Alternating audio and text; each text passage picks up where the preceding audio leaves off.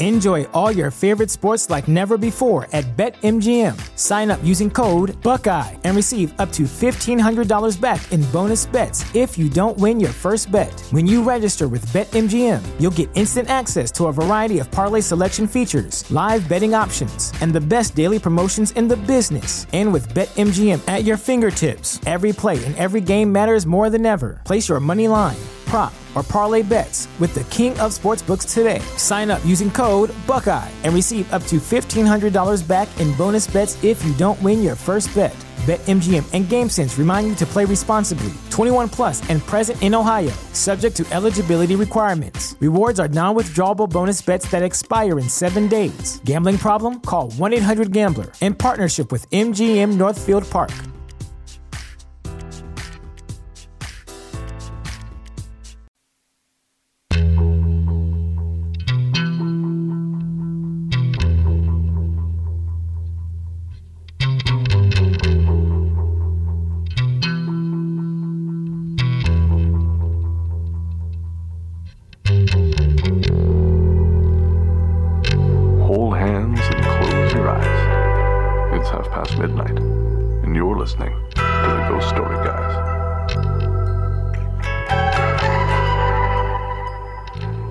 Welcome to the Ghost Story Guys. I'm Brennan Storr. I'm Ian Gibbs. And this is a show where we talk about spooks, specters, and all the other things watching us from the shadows beyond the campfire.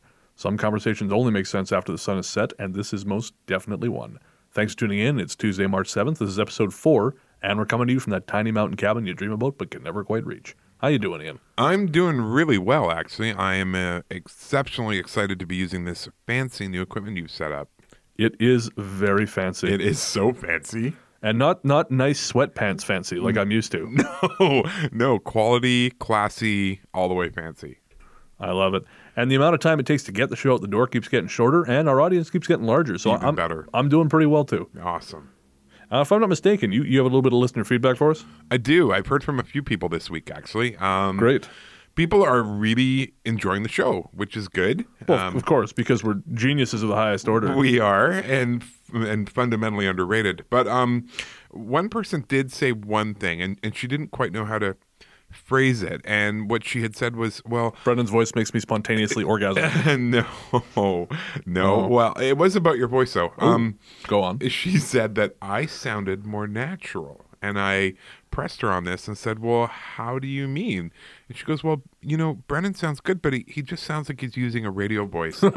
And I laughed and said, oh, I'm so sorry. No, that's really how he talks. Yeah, no, that's very, very true. I'm sorry to say I sound like this almost all the time. In high school, I discovered the music of Barry White, and I thought that's how I want to sound. Now, of course, I never got that far, but it was far enough. And I mean, I'm told it works on air, but it can be a real pain when you're out shopping for trousers. Of course. All the clerks you ask for help, they start looking around like they think they're on a sad reality-based game show. Well, if you're there. Yeah. I don't even know what that means. So to that listener, I shall quote the late, great Leonard Cohen and say, I was born like this. I had no choice. I was born with the gift of a golden voice. Oh, my God. You're so full of it. Yes, I am. The other feedback we had was, and from more than one person, they, again, said they enjoy the show, but what they've learned the hard way is not to listen at bedtime or before bedtime, that this is more of a daytime kind of show. They're getting all hot and bothered by my voice? No, not in the least. Here's this one's for you. He plunged his purple-headed warrior. Just stop it. It's more of a, they get freaked out. Oh, I understand. Well, if I can tell you a naughty story, let's tell a scary one. On this episode, we're going to be talking about the legend of the Wendigo, Teddy Roosevelt, and eventually how it all may have cost one dude his head. Coming up to the break.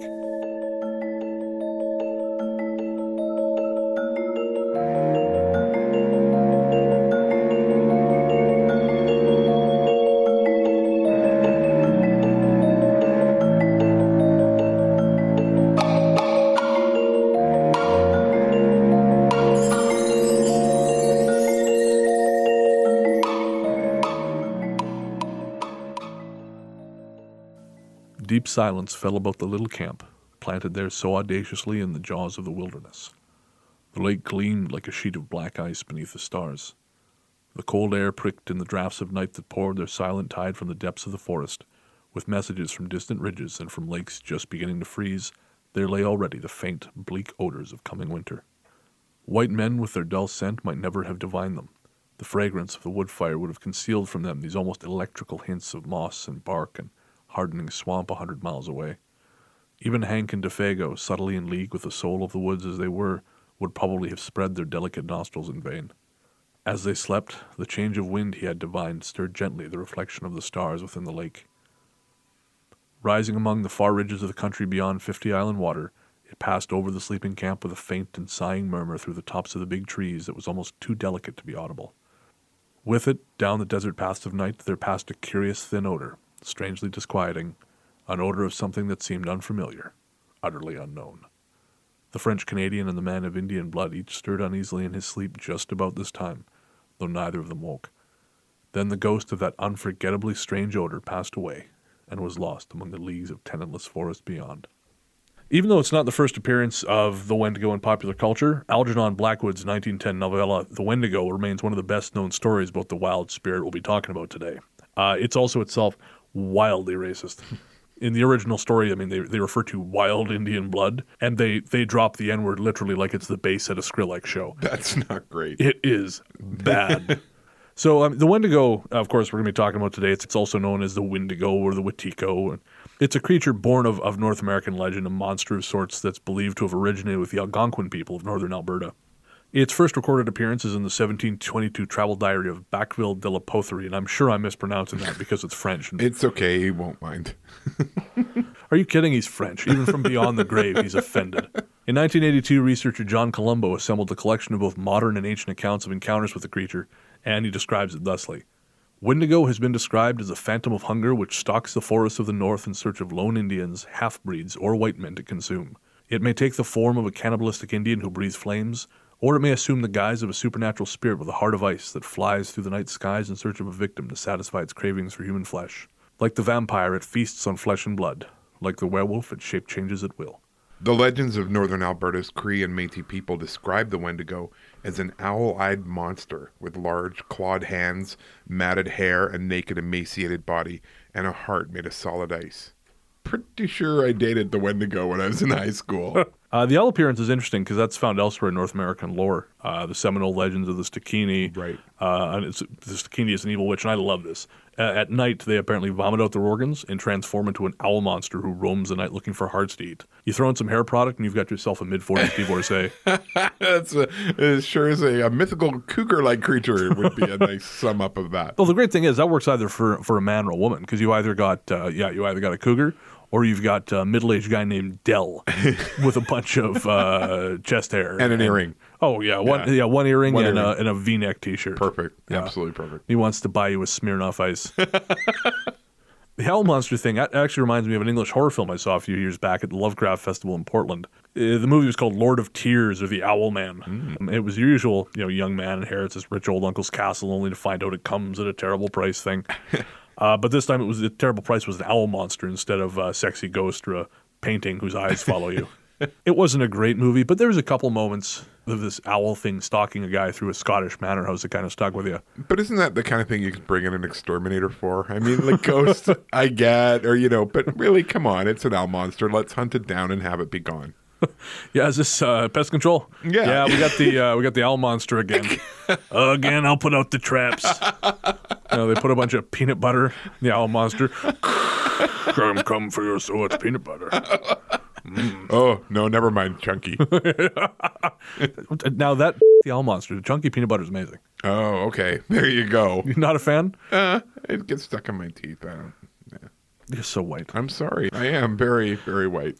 Getting back to the Wendigo, Canadian writer Basil Johnston, a member of Ontario's Ojibwe people and survivor of the vast horror that was Canada's Indian residential schools, once described the Wendigo as gaunt to the point of emaciation, its desiccated skin pulled tautly over its bones, with its bones pushing out against its skin, its complexion the ash gray of death, and its eyes pushed back deep into their sockets. The Wendigo looked like a gaunt skeleton. There's a lot of gaunt in here. I was going to say, it sounds like Fashion Week in New York, actually. Yeah, that too. I'm just thinking someone should have bought this guy a thesaurus. Well, gaunt is a good word. I guess. Gaunt skeleton recently disinterred from the grave. What lips it had were tattered and bloody, unclean and suffering from suppurations of the flesh. I can't read the word suppurations without giving that little suppuration. Oh, okay, that's... Whoa. Oh, I feel a little nauseous. Suppurations of the flesh, the Wendigo gave off a strange and eerie odor of decay and decomposition, of death and corruption. Pretty sure I dated her too. For a Christian guy, you were sure a man whore. Well, one date, and if they reeked of death and corruption, then we didn't go on a second date. That seems like a pretty good criteria for whether or not to have a second date. I think so. Moving on. Despite all these florid descriptions, actual face-to-face encounters with Wendigo are pretty thin on the ground. I did a lot of looking around, and there weren't a lot of actual, holy shit, it's a giant beast sort of encounters. Well, and to be fair, though, if the Wendigo is eating people, it's hard to find someone surviving to report it. That's right? I mean, I kind of get that. I mean, what are you going to do? The legend of the Wendigo suffers from his success rate. He needs a publicist. He does. He needs a team of publicists. The poor guy. I wonder if I can piss off his publicist the way I pissed off yours. I doubt it. That is more on an epic scale. That one's going on my resume. Ian's book is going to press in about a week, so we're going to wait until after it goes to press to talk more about that. Because you're going to be nice, right? I am going to be so nice it makes your teeth hurt. Oh, good. So yeah, again, most of the actual Wendigo sighting stuff I found were pretty thin on the ground, and most of them honestly sounded like Sasquatch encounters or Italian guys who got lost in the woods. That never happens because they don't leave. Yeah. He had too many Jaeger bombs. He got lost on the way back from the bar, going back to his mom's house. Where he'd wake her up at 2 a.m. so she'd make him pasta. Make him pasta with some meatballs. Hey ma, wake up. Okay, Del. I'm hungry. I make you pasta. It's a woman's fault you're not married yet. The women just don't understand your appeal. Oh, okay, speaking of appearance, come back. Oh, sorry, yeah. The most famous encounter I'm aware of was reported by old bully pulpit himself, Teddy Roosevelt, and even that may be a Sasquatch encounter running under another name. Do you know much about Teddy Roosevelt? I've seen a few documentaries on him. He was a pretty interesting guy. He was, but I read Doris Kearns Goodwin's The Bully Pulpit, the one she did after Team of Rivals about Lincoln. Right. And he really comes across as kind of a try-hard pain in the ass. Well, the whole family. I mean, I've seen it. The whole Roosevelt family were that guy in his wheelchair thinks he's so tough.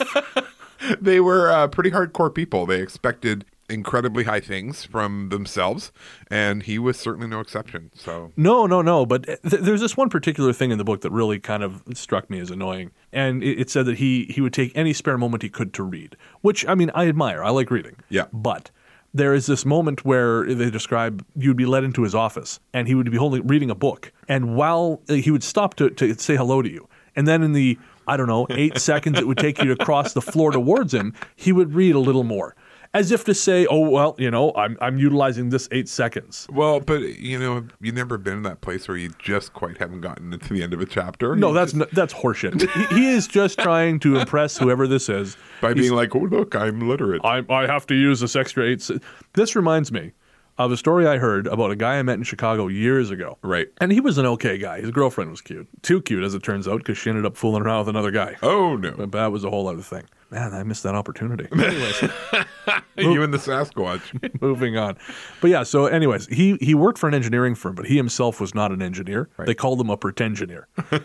And he sort of had, because he was just a high school graduate. And I sympathize, because that's all I have is high school. Right, that's too bad. But says the guy who got, they give your master's degree to one person who's on the cusp of death every year, just to pad out the numbers. Hey, whatever works. You got the affirmative action master's degree. Bees get degrees. So anyways, this guy's pretengineer, his friend was telling me about this, and I guess he would go to visit this guy. Right. And the guy would buzz him up to his apartment. But in the time it took the person to get from the ground floor up to his apartment, when they walked in, they would find him sitting in an easy chair, reading Proust with a glass of scotch right next to him. and he would look up from the Proust as if to say, oh hello. Oh, I didn't know you were arriving so soon. I wasn't expecting you. So not just a pretensioneer, he was also a pretentious pretensioneer. So that's annoying. When I hear Teddy Roosevelt, when I read about him, that he kind of strikes me as a pretentious pretensioneer. But going back to the story that Roosevelt published, and an interesting thing about Roosevelt, he did a lot of writing, Yeah, and a lot of traveling especially when he was a younger man. He was the father of the national park system, really. This particular story is called The Wendigo, and it was written as part of Roosevelt's 1892 collection of true nature stories called The Wilderness Hunter. Right. Ian's going to tell us that story now. The story was told to Roosevelt by a grizzled, weather-beaten old hunter named Baumann. And Baumann was a German who had lived pretty much his whole life on the frontier. He still shuddered when he told this story. It really did affect him. This event occurred when Baumann was still a young man. He was young and stupid, and he and a friend were trapping in the Bitterroot Mountains of Montana near the Wisdom River. The pair weren't having much luck, so they decided to explore a remote pass where a stream was said to be home to many beaver. Typical mountain men, I guess, always hunting for beavers. Shut up. Just tell the story and leave the dirty jokes to me. The pelts were valuable. What do you mean? The pass had a pretty bad reputation among the locals, as the year before a lone hunter had come to a bad end while searching the region. Mining prospectors who'd passed his camp one night went to pass again the following morning and found the hunter brutally murdered, as if by some beast. He was also partially eaten, which at that point would have me going, I think I'll go back to the hotel now. Oh, yeah, no, I would have taken up a career as a banker following that find. I mean, once I was hitchhiking, I found half a deer. Oh, and half a deer. Half a deer. That's upsetting. I was deeply concerned about becoming half a me. Yeah, no, I wouldn't be hanging around.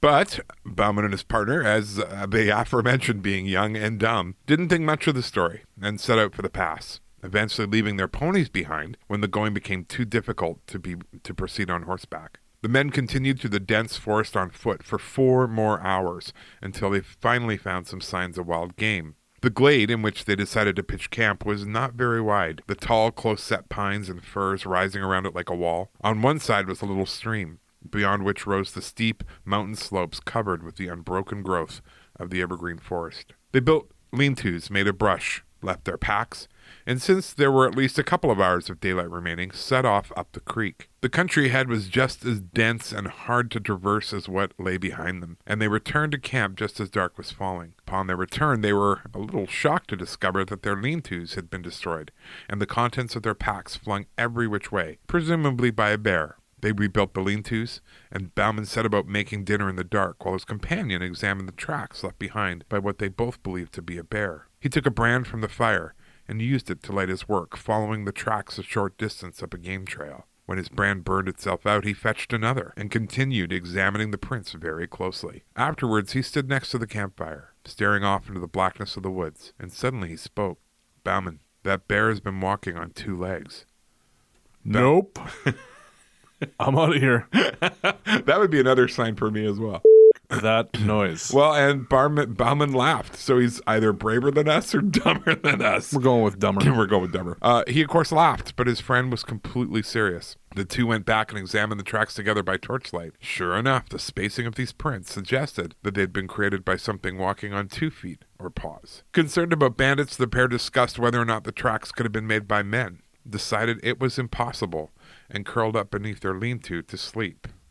You know, if there's some wild creature stalking around the woods, I would have to say that sleep would be very low on my priority list. Well, let's examine that logic. So we're in the deep, dark forest. Middle of the forest. It's clearly not a man would ever left these tracks. It must be some kind of horrible mountain beast. Right. It's bedtime. Yeah. I'm scared. How about you? Yeah, let's go sleep. I'm scared now. Yeah. At midnight, Baumann was awakened by some noise. He sat up in his blankets, and as he did so, his nostrils were struck by a strong, wild beast odor. Oh, that's like when we're in this room together right after dinner, huh? If you listen closely, you can hear the sound of my eyes rolling. He caught the loom of a great body in the darkness at the mouth of the lean-to. He grabbed his rifle. He fired at the vague, threatening shadow, but must have missed, for immediately afterwards he heard the smashing of the underwood as the thing, whatever it was, turned and rushed off into the impenetrable blackness of the forest in the night. After this, the 2 men slept little. you think, sitting up by the rekindled fire, but they heard nothing more. In the morning, they started out to look at their traps that they had set the previous evening and to put out new ones. By an unspoken agreement, they kept together that whole day and returned to camp towards evening. They again found their camp in disarray, their lean-to smashed. All around were the same footprints as the night before. This time, the footprints led away along the river, where they left a definite imprint in the soft ground. They were unmistakably animal, and unmistakably made by that animal walking on two legs. I repeat, no. Time to go. Time to go. Bauman and his partner stayed awake through the night, feeding the fire and sleeping in shifts. At midnight, the creature came, keeping watch on them from the hillside across the brook from their camp. They couldn't see it, but they could hear branches crackle underneath its feet, and several times it uttered a harsh, sinister sound, a grating, long-drawn moan. It didn't come any closer, possibly frightened by the fire. In the morning, the two trappers, as brave as they were, decided that they'd had quite enough and set about gathering their traps in preparation for leaving. Immediately after camp, they both felt as though they were being followed, and several times while following the trap line, they heard branches snap and leaves rustling nearby. On their way back to the camp in the bright sunlight, the men started to feel silly for being afraid. After all, they'd survived years in the wilderness, fending off all manner of natural and man-made danger. Nothing had ever happened before. Why should something get the best of them now? Bauman volunteered to collect the 3 remaining beaver traps from a nearby pond, while his friend went back to camp to pack up. Upon arriving in the wide ravine where the pond was located, Bauman found that 3 beavers were trapped, and it took him several hours to prepare and secure the beavers for travel, so that the sun was low in the sky by the time he set out for camp. This was a problem, as the two had intended to be out of this particular pass before nightfall, and they had a 4-hour journey just to get to the horses. I don't even like carrying my luggage from the arrivals part of the airport to where the cab is. Let alone your camping gear, your gun, and several beavers. And 4 hours each way. Ugh. The forest was unnaturally quiet as he approached camp. His feet made no sound on the pine needles, and the slanting sun rays striking through among the straight trunks made a gray twilight in which objects at a distance glimmer indistinctly. Nothing broke the stillness of the late afternoon. No noise, no sound, no movement, nothing. Bauman shouted for his friend, but got no reply. The fire had gone out. All that remained was a thin, blue curl of smoke rising up into the darkening sky. Near the fire pit, their packs had been neatly wrapped and arranged and ready for travel. Bauman again called out for his friend, but still he got no reply. Stepping forward, he called out one final time, and then he saw the body of his friend. He rushed towards it, and he found that his friend was still warm, but his neck was broken, with 4 enormous fang marks in the throat. All around the body were the deep tracks of the monster from the woods. Bauman ran, leaving behind everything but his rifle, and when he finally returned to the hobbled ponies, he mounted and rode as fast and as far as he could through the night and into the morning, and he never approached that ravine again. That's a great story. And, I mean, it's hard to believe, but I know there was a 2014 article on Week in Weird that presented evidence confirming at least part of it. According to their research, there was indeed a German immigrant named Karl Baumann who relocated to Montana in 1860 and died in 1912, only 50 miles from the mountain range where Roosevelt's Bauman lost his friend. Oh, wow. Yeah, it's funny, though, because it says in Roosevelt's story that he never approached the area again. Right. But then to die 50 miles from it, you'd think, well, that's near. But then I guess at the time... That wasn't near at all, was it? Yeah. That's it. Yeah. I mean, now in an era where I, once upon a time, would drive an hour to get to the nearest Tim Hortons. Right. And thus exemplifying our real history and reputation as mountain men. Oh, absolutely. Yeah. I'm very rugged. Yes. Yeah. Double, please. Yeah. Don't make me get out of the car.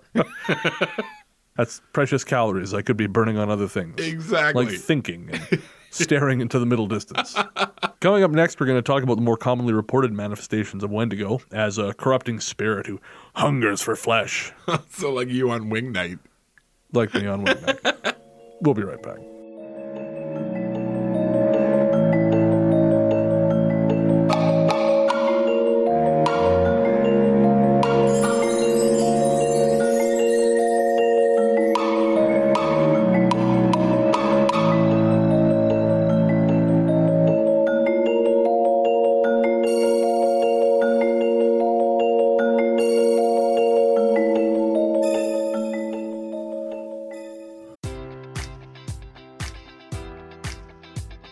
Enjoy all your favorite sports like never before at BetMGM. Sign up using code Buckeye and receive up to $1,500 back in bonus bets if you don't win your first bet. When you register with BetMGM, you'll get instant access to a variety of parlay selection features, live betting options, and the best daily promotions in the business. And with BetMGM at your fingertips, every play and every game matters more than ever. Place your money line, prop, or parlay bets with the king of sportsbooks today. Sign up using code Buckeye and receive up to $1,500 back in bonus bets if you don't win your first bet. BetMGM and GameSense remind you to play responsibly. 21 plus and present in Ohio, subject to eligibility requirements. Rewards are non-withdrawable bonus bets that expire in 7 days. Gambling problem? Call 1-800-GAMBLER. In partnership with MGM Northfield Park.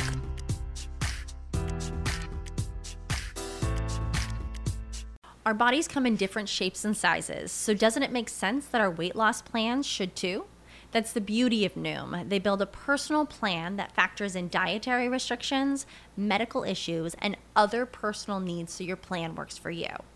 Noom doesn't restrict or shame when you want to treat yourself. Their flexible program focuses on progress instead of perfection. You don't have to give up carbs or anything. And with their daily lessons, you can learn something new about your food choices every day. After just a few days of using the app, I learned how to recognize cues for overeating and how to choose the right foods to feel full. Stay focused on what's important to you with Noom's psychology and biology-based approach. Sign up for your trial today at Noom.com. That's Noom.com.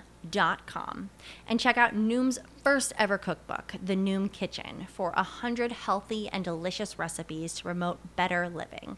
Available to buy now wherever books are sold. The future is a hefty responsibility and not one that we take lightly. But then taking things lightly has never been what Hefty is about. That's why we've created the Hefty Renew program that turns hard-to-recycle plastics into valuable resources like park benches and building materials. To participate, simply fill up an orange Hefty Renew bag with accepted items, tie it up, and drop it in with your regular recycling. That's it. It's that easy. It's time to rethink recycling with Renew. Particular valued resources may vary by geography. More info available at heftyrenew.com. You knew I was coming for you, little one, when the kettle jumped into the fire. Towels flapped on the hooks, and the dog crept off groaning to the deepest part of the woods. In the hackles of dry brush, a thin laughter started up. Mother scolded the food warm and smooth in the pot and called you to eat. But I spoke in the cold trees. New one, I have come for you. Child, hide and lie still. The sumac pushed sour red cones through the air. Copper burned in the raw wood. You saw me drag toward you. Oh, touch me, I murmured, and licked the soles of your feet. You dug your hands into my pale, melting fur. I stole you off, a huge thing in my bristling armor. Steam rolled from my wintry arms. Each leaf shivered from the bushes we passed, until they stood, naked, spread like the clean spines of fish. Then your warm hands hummed over and shoveled themselves full of the ice and the snow. I would darken and spill all night running, until at last morning broke the cold earth, and I carried you home, a river shaking in the sun. Louise Erdrich's poem Wendigo is a beautiful counterpoint to what's often a pretty bloody, grotesque legend. Before the break, we talked about Wendigo as terrifying beast stalking the woods, and that was bad enough. But now we're going to talk about Wendigo as cannibal spirit possession, which is a lot worse because it's a lot more realistic. Yeah, it's realistic, and it's a lot more terrifying because it's not like there's something you can fight against. The Algonquin believed that the spirit of Wendigo could possess men and women, driving them to kill and eat flesh. No doubt this was a cautionary tale to warn people off cannibalism, which would have seemed like an option in the harsh winters. Realistically, there's no food. What are you going to do? It was also believed that human beings could have the power of the person whose flesh you consumed. And so when you ate them, you actually achieved their level of power. So what you're saying is that they were living the plot of Highlander. Yeah, that is exactly it. I thought so. What's interesting is I've heard that same kind of thing from tribal cultures in South America, the ones who were cannibals. Okay. That they would have battles and they would eat the dead because they believed that if they did that, they would gain their power, they would gain their skill. And then they all got kuru and died. Well, there's that. So Don't eat your friends, people. There's a good public service announcement. Friends don't let friends eat friends. Brought to you by the Ghost Story guys. It was also believed that the power brought with it, however, the danger of Wendigo possession. And those who were said to have gone Wendigo would suffer physically as well as psychological symptoms. There was actually an episode of Highlander kind of like that. Oh, stop it. Sorry.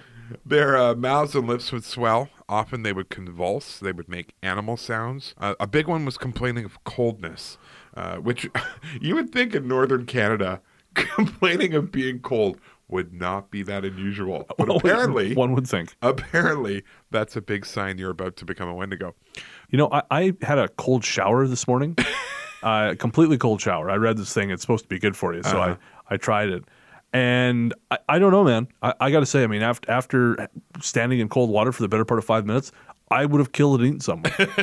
So well, it might have just been a function of the weather. I spent the day in a very cold office building because the heat was out in our office building. But at no time, I can honestly say with a clear heart and a clear conscience, did I look at my coworkers and think, that would be good fried up. So I'm not sure how far we can go with I'm cold. Oh no, I'm a Wendigo. I'm just going to sit here in polite silence and let you finish telling the story. Anyway, becoming a Wendigo was said to make the heart of those afflicted turn to ice, and they would often complain about the cold. One treatment for this was to force the affected person to drink hot, sometimes even boiling, fat or tallow to melt their heart of ice. Now, you point that out the next time someone bitches about modern medicine. You know, all the chemicals and stuff. Yeah, well, 150 years ago, if you were cold, we're going to pour boiling shit down your throat. Boiling fat down your throat.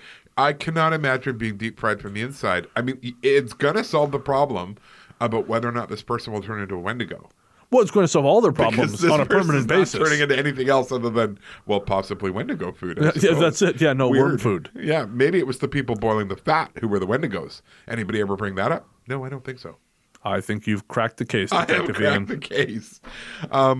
These people would often beg for death, but not everyone who, quote, went Wendigo, unquote, had eaten human flesh first. According to Canadian researcher Nathan Carlson, who's one of the world's leading authorities on the Wendigo phenomena, the Algonquin cosmology held that dream events were just as powerful, if not more so, than those taking place in the real world. I mean, I got to say, if not for dream events, my high school would have been a long desert lacking. I know exactly where you're going with that, and you're a pig. Some of those who became affected by the spirit came to that affliction through dreams in which they were tricked into eating human flesh. That was one of the dreams I had. Oh. In 1897, a woman from Lesser Slave Lake, Alberta, I've been there. I would have eaten a person too if I'd been stuck in Lesser Slave Lake, Alberta, had a dream in which her dead brother brought her human flesh in a bowl made of ice and convinced her to eat it. When she awoke, her mother and sister felt unwell. The neighbors drummed and prayed over the woman, trying to fend off the Witico, the Wendigo, and they went so far even to sacrifice 2 dogs. Maybe it was just an excuse to eat the dogs. Well, maybe. A trader with the Hudson's Bay Company had the woman sent to a different settlement before her family killed her. This had already happened in a different case in Trout Lake, Alberta, not far away. Oh, man. The other example of Wendigo possession we're going to talk about today is both topical and hugely controversial, at least here in Canada. That is, of course, the case of Vince Lee. Now, on the night of July 30th, 2008, a Greyhound bus was rolling through the dark about 12 miles outside the Manitoba town of Portage-la Prairie. Tim McLean was sleeping. The 22-year-old carnival worker was on his way home from the small city of Edmonton, Alberta, to visit his family in Winnipeg, Manitoba. He had no idea that the man sat next to him was Vince Lee, a 40-year-old part-time newspaper deliveryman who grew up in northeastern China. He had no idea that Vince Lee heard voices, that those voices told him he's the next coming of Jesus Christ and that he is in great danger from space aliens who wish to stop him, that because of those warnings, Vince Lee had started carrying a hunting knife in his jacket. Tim McLean had no idea those voices were telling Lee that the young man next to him is one of those aliens. Tim McLean has no idea that Vince Lee is about to bury that hunting knife in his chest. Garnet Caton was sitting one row ahead of the pair and turned around immediately after hearing what he called a blood-curdling scream. He sees Lee repeatedly stabbing McLean. The other passengers soon see for themselves and panic. Lee pulled McLean's body from his seat into the aisle and continued stabbing him over and over. With Lee focused on McLean, Caton herded the other passengers off the bus, and a passing long-haul truck driver stops to see what's happening and decides, with Caton and the driver, to try and subdue Lee. The 3 cautiously board the bus, armed with a tire iron. They catch Lee in the middle of cutting off Tim McLean's head. Covered in blood, the manic man, he sees the men come aboard the bus and rushes towards them, slashing. The men fled, barricading the door so Lee couldn't follow. At that point, Lee attempted to drive away, but before he could, the bus driver disabled the engine using a special external cutoff switch. After that, Lee stood at the blocked door staring at the three men, carrying Tim McLean's severed head. He dropped the head at the door and walked to the back of the bus. After authorities arrived, there was a 4-hour standoff in which baffled police tried to make contact with Lee, who they can see carving off parts of Tim McLean's body and eating them. At his first court appearance, Vincent Lee said only 3 words: "Please kill me." It'll come as no surprise to you that Vince Lee was diagnosed as schizophrenic and as a result ruled not criminally responsible for his actions. Placed in a mental hospital, Lee has been slowly working his way back to wellness. In 2010, he was allowed escorted walks around the hospital grounds, and in 2012, he was allowed to make escorted visits out of the facility into neighboring towns. Now that his schizophrenia is controlled, Lee is being granted further freedoms, and he's aware of and horrified by what he's done. In a 2012 interview he given before he was allowed those supervised visits into nearby communities, Lee said, "I should have been killed at that time. I still believe that, but I'm thankful that the RCMP didn't." The ties to Wendigo phenomenon are obvious: the mania, the voices, the eating of flesh, but of course we have a diagnosis in this particular case. However, there is one more thread tying this to the legend. 10 days prior to the killing, Lee was at work delivering newspapers. One of those newspapers, the Edmonton Sun, had a 2-page feature on Wendigo researcher Nathan Carlson, who we talked about earlier. And it just makes me wonder, did he read the paper? Was he inspired to do what he did, or is it just a great cosmic coincidence that Wendigo happened to settle down in his brain? Yeah, no, I get that. I think the bigger question, for me anyway, is why did nobody stop him? I mean, he had a lot of time to do what he did, and nobody did anything to stop him on the bus. Quite frankly, if I see someone being stabbed on the bus, I'm getting off the bus. Yeah, well, I'm not going to swoop in and try and save him, because that man has a knife plunged into his thorax. Well, and there's really nothing I can do for him other than say, well, that sucks. Yeah. Or die beside him, which I'm not going to do. Well, and yeah, I mean, that's the bigger thing. If people had intervened, there may have been more people who'd been murdered, right? No, that's exactly it. And I'm going to put it out there that the stout and stern of pure of heart do not ride the Greyhound. Heroes don't ride the bus. I actually get what you're saying with that. I remember riding the bus from Calgary to Toronto, which is a surprisingly long way. Ontario was 3 days all on its own. But the biggest thing that I remember about that was there was this guy who was on there the whole time I was on there, and he had a screwdriver in his pocket. And what he would do is every time someone would get up and go to the bathroom, which you tried to do as little as possible, he would wait a beat and after the door was locked, and then he would walk down there and he would try the door. Is it really locked? I don't know what he was doing. Was he protecting them to make sure the door was locked? Was he hoping to get in? No one knows. But that was pretty much my only time riding Greyhound. And to be honest with you, I did it because I thought it'd be kind of a fun adventure. Well, and now you learned. Yeah. Adventures have screwdriver-toting monsters. On the ground is quite painful after a while. Oh, yeah, no. Yeah, no, it wasn't good. I'm fairly certain the Vietnamese used that as a torture tactic. It makes sense to me. Yeah. Coincidentally, I was actually traveling on Greyhound a lot in 2008. I took a train from Seattle to Chicago and from Chicago to New Orleans. Right. And then I took the bus all the way back, or most of the way back. I remember reading about this in the news and thinking, I really wish I could fly home. Because I think later that August, there was a TB outbreak. Right. And they had to contact a bunch of passengers from another Greyhound bus. No. Yeah, because there had been this, patient zero on one of these buses, and all these poor bastards probably had TB. The great thing about Greyhound, though, is it's like Keith Richards and roaches. It's always going to be there. Because there are always going to be people so poor they cannot afford a car. Yeah.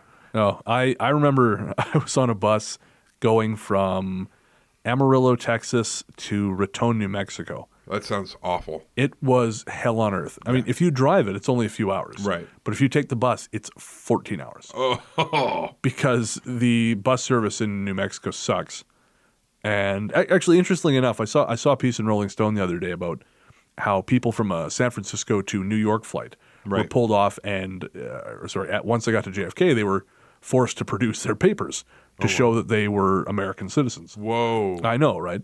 But I remember being on this Greyhound bus. This isn't the story I was going to tell, but it's illustrative. I was on this Greyhound bus outside of Las Cruces, New Mexico at about 2 in the morning. Right. When INS stopped the bus, got on board, turned on all the lights. We all had to produce our papers. Wow. So this isn't unheard of. No, it's I know. Just, well, but within the country, that's pretty Shocking. Well, this is New Mexico. Yeah. I was still in the country. Oh, okay. Sorry. Yeah, no, it wasn't in Mexico. Jesus, you couldn't pay me to drive a bus, be on a bus in Mexico. Sometime I'll tell the story about being in Juarez shortly after the cartel war broke out. Oh, Yeah. fun times. Short version, don't do it. No. Good. Thank you for that. 0 stars, would not recommend. Anyway, so I'm on this bus in the New Mexican desert, sitting next to this guy who... Actually, sorry, it was the same night as the INS thing because the INS, there was another Canadian on board and they asked me if I was with him. And I said, no, I'm by myself. Yeah, just because he's Canadian doesn't mean we're friends. I know, right? And no, I don't know your friend. The guy next to me, who speaks at a volume roughly equivalent to that of a Harrier jet taking off. Not good. No, he decides that I'm his new best friend because I'm from Canada. He says to me, so you're Canadian, eh? Yep, yeah, I'm from Canada. Oh, I was up there once. I touched the Stanley Cup once. That's great, Rain Man. Lovely. And then he tells me he just got out of jail in Juarez. Perfect. Right? Perfect. I don't know what you have to do to get thrown into jail in Juarez or what heinous stuff you have to do to survive and get out. Yeah. But right now, he's sitting next to me on the bus in the New Mexican desert, roughly 3 a.m, being very loud. And he's your best friend. He's my friend now. Mm-hmm. And so this goes on. I'm making grudging conversation for about 20 minutes until the bus driver comes on over the intercom and says, hey, you two, you either keep it down or you getting off this bus. Oh, wow. And I thought, don't let me in with this guy. No. This has nothing to do with me. But the guy kept talking. I was terrified. Driver pulled over the bus, flicked on the lights. Oh, Jesus. I'm going to get murdered in the desert. I'm going to get murdered in the desert. Because you figured he'd throw you both off. Yeah. Oh, that's what he said. He was going to throw us both off. Yeah. And I got to tell you, I have bad history with the desert. Then this was the beginning of that. Really? Oh, terrifying. So eventually, the I assume serial killer looked at me with that expression as if to say, "Oh, this driver, what's his problem, eh?" Right. And I thought, this guy, don't kill me. Finally, we got to whatever the halfway station was, and thank God I got on a different bus. But I tell you, man, part of me wonders if I died. I had to get off that bus, and my spirit, it's like the others. I just can't entertain the true reality. But maybe you are still in the desert. And again, if I'd had any kind of backbone, I would have said, look, man, keep it down. Yeah. But as we've already discussed, heroes don't ride the bus. No, heroes do not ride the bus. All right. So we were going to talk about the documentary Cannibal Possession, Heart of Ice, which is about the Vince Lee case as it relates to the Wendigo. Except that it's really not. It's excruciating. It was really, really bad. It was right up there with having dinner with the in-laws as far as boring goes. As far as movie experiences go, imagine you and your significant other have achieved the age where most of all your good friends are dead. And you're living in a beige condo somewhere by the coast. The only people you socialize with is this one couple who you don't really like at all, but they're the only people left alive that you know. Yes. And so at once or twice a week, you go to their house, you play bridge, you have drinks, and all the way home, you just talk about how much you hate them and how miserable an experience it was. Yeah. That was the 40 minutes I spent watching this movie. Well, and I knew we were in trouble because, of course, as we do, we talk, while we're watching these things. And I said to you very specifically, please stop pausing it. You're making it longer. It was just excruciating. And it's, I don't usually, I've watched some pretty awful things, bad things, terrible, bad production, all that. And I usually will try and keep watching it because, I started it. I just couldn't do it. We stopped it at the 25-minute mark to discuss something. Yeah. Put it back on.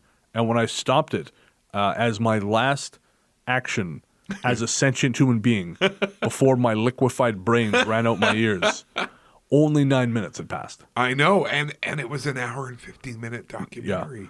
I'm Catholic, and I have been to masses more exciting than that. I went to a 3-hour Easter Mass in Trail, BC. Oh, that's not right. That was more interesting than this movie. Wow. Yeah. Wow. I would rather be gut-punched by Father Laurie, the angry bald priest of my childhood, than watch the rest of that documentary. Well, thankfully we don't have to because we're grown-ups and we can make our own decisions, and decided to turn it off. And as our grown-up listeners, do yourself a favor and skip Cannibal Possession, Heart of Ice. Yeah, not good. That's going to do it for us tonight, folks. As always, thanks for listening. If you have some feedback or a story you'd like us to talk about in the next episode, write to us at ghoststoryguys@gmail.com. And if you want to, you can also send us feedback on Facebook, and we're also on Twitter and Instagram. My book's coming out soon, Victoria's Most Haunted, available where all wonderful books are sold. And Brennan's book is out there now. It's called Strange Little Place. It's tremendous. It's tremendous. All the best people are reading it. Top people. Big thanks to Pizzanta Music for our theme song. You can find them online at soundcloud.com/Pizzanta Music. And thanks to Will Arbus for letting us use his music for our bumper this week. Please rate and review us on iTunes, and we're hoping to bump us up the chain there. Appreciate that very much. And of course, share us with your friends. We're going to go out on a different note tonight. Ordinarily, we fade out to that great theme music, but instead we're going to play a song more suited to the subject matter. The song is called Charlie Wendigo by the Canadian artist Willie Dunn, and it's about the boy of the same name who in 1966 froze to death while trying to escape from an Indian residential school near Kenora, Ontario, and make his way back home to his family. It's a lovely, haunting song, and we play it here because the Wendigo is mentioned, but we have absolutely no copyright claim to this. So if someone listening to this does have copyright claim to Willie Dunn's version of Charlie Wendigo, let us know and we'll take it down. But know that we're not making any money from this. We just really want to spread the word of a really beautiful song. So here is Charlie Wendigo by Willie Dunn, and we're going to be back to you in 2 weeks with another episode. So until then, take care and be good to one another.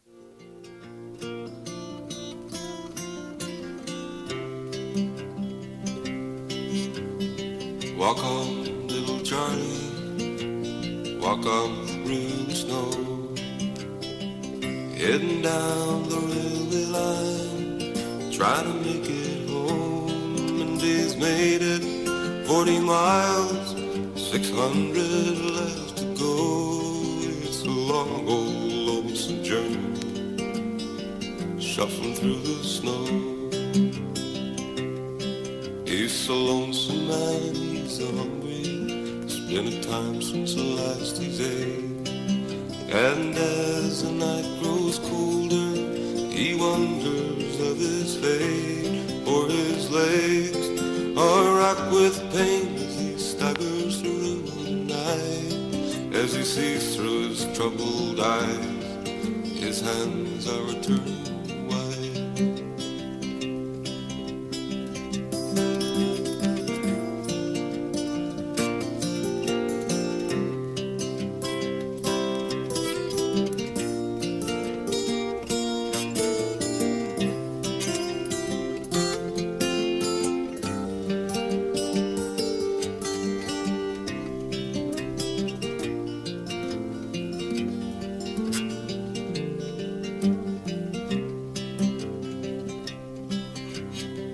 Lonely as a single star in the skies above.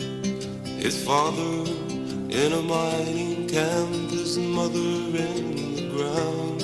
And he's looking for his dad, and he's looking out for love. Just a lost little boy by the railroad track, heading homeward bound. Is that the great Wendigo come to look upon my face? And are the stars exploding down the misty aisle of space?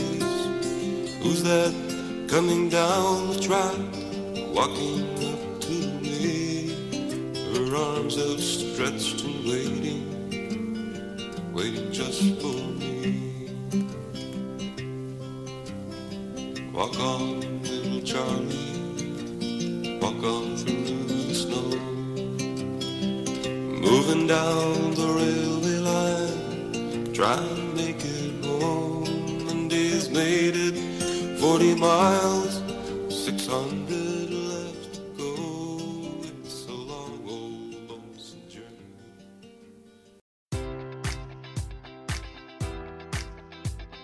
Enjoy all your favorite sports like never before at BetMGM. Sign up using code Buckeye and receive up to $1,500 back in bonus bets if you don't win your first bet. When you register with BetMGM, you'll get instant access to a variety of parlay selection features, live betting options, and the best daily promotions in the business. And with BetMGM at your fingertips, every play and every game matters more than ever. Place your money line, prop, or parlay bets with the king of sportsbooks today. Sign up using code Buckeye and receive up to $1,500 back in bonus bets if you don't win your first bet. BetMGM and GameSense remind you to play responsibly. 21 plus and present in Ohio, subject to eligibility requirements. Rewards are non-withdrawable bonus bets that expire in 7 days. Gambling problem? Call 1-800-GAMBLER in partnership with MGM Northfield Park.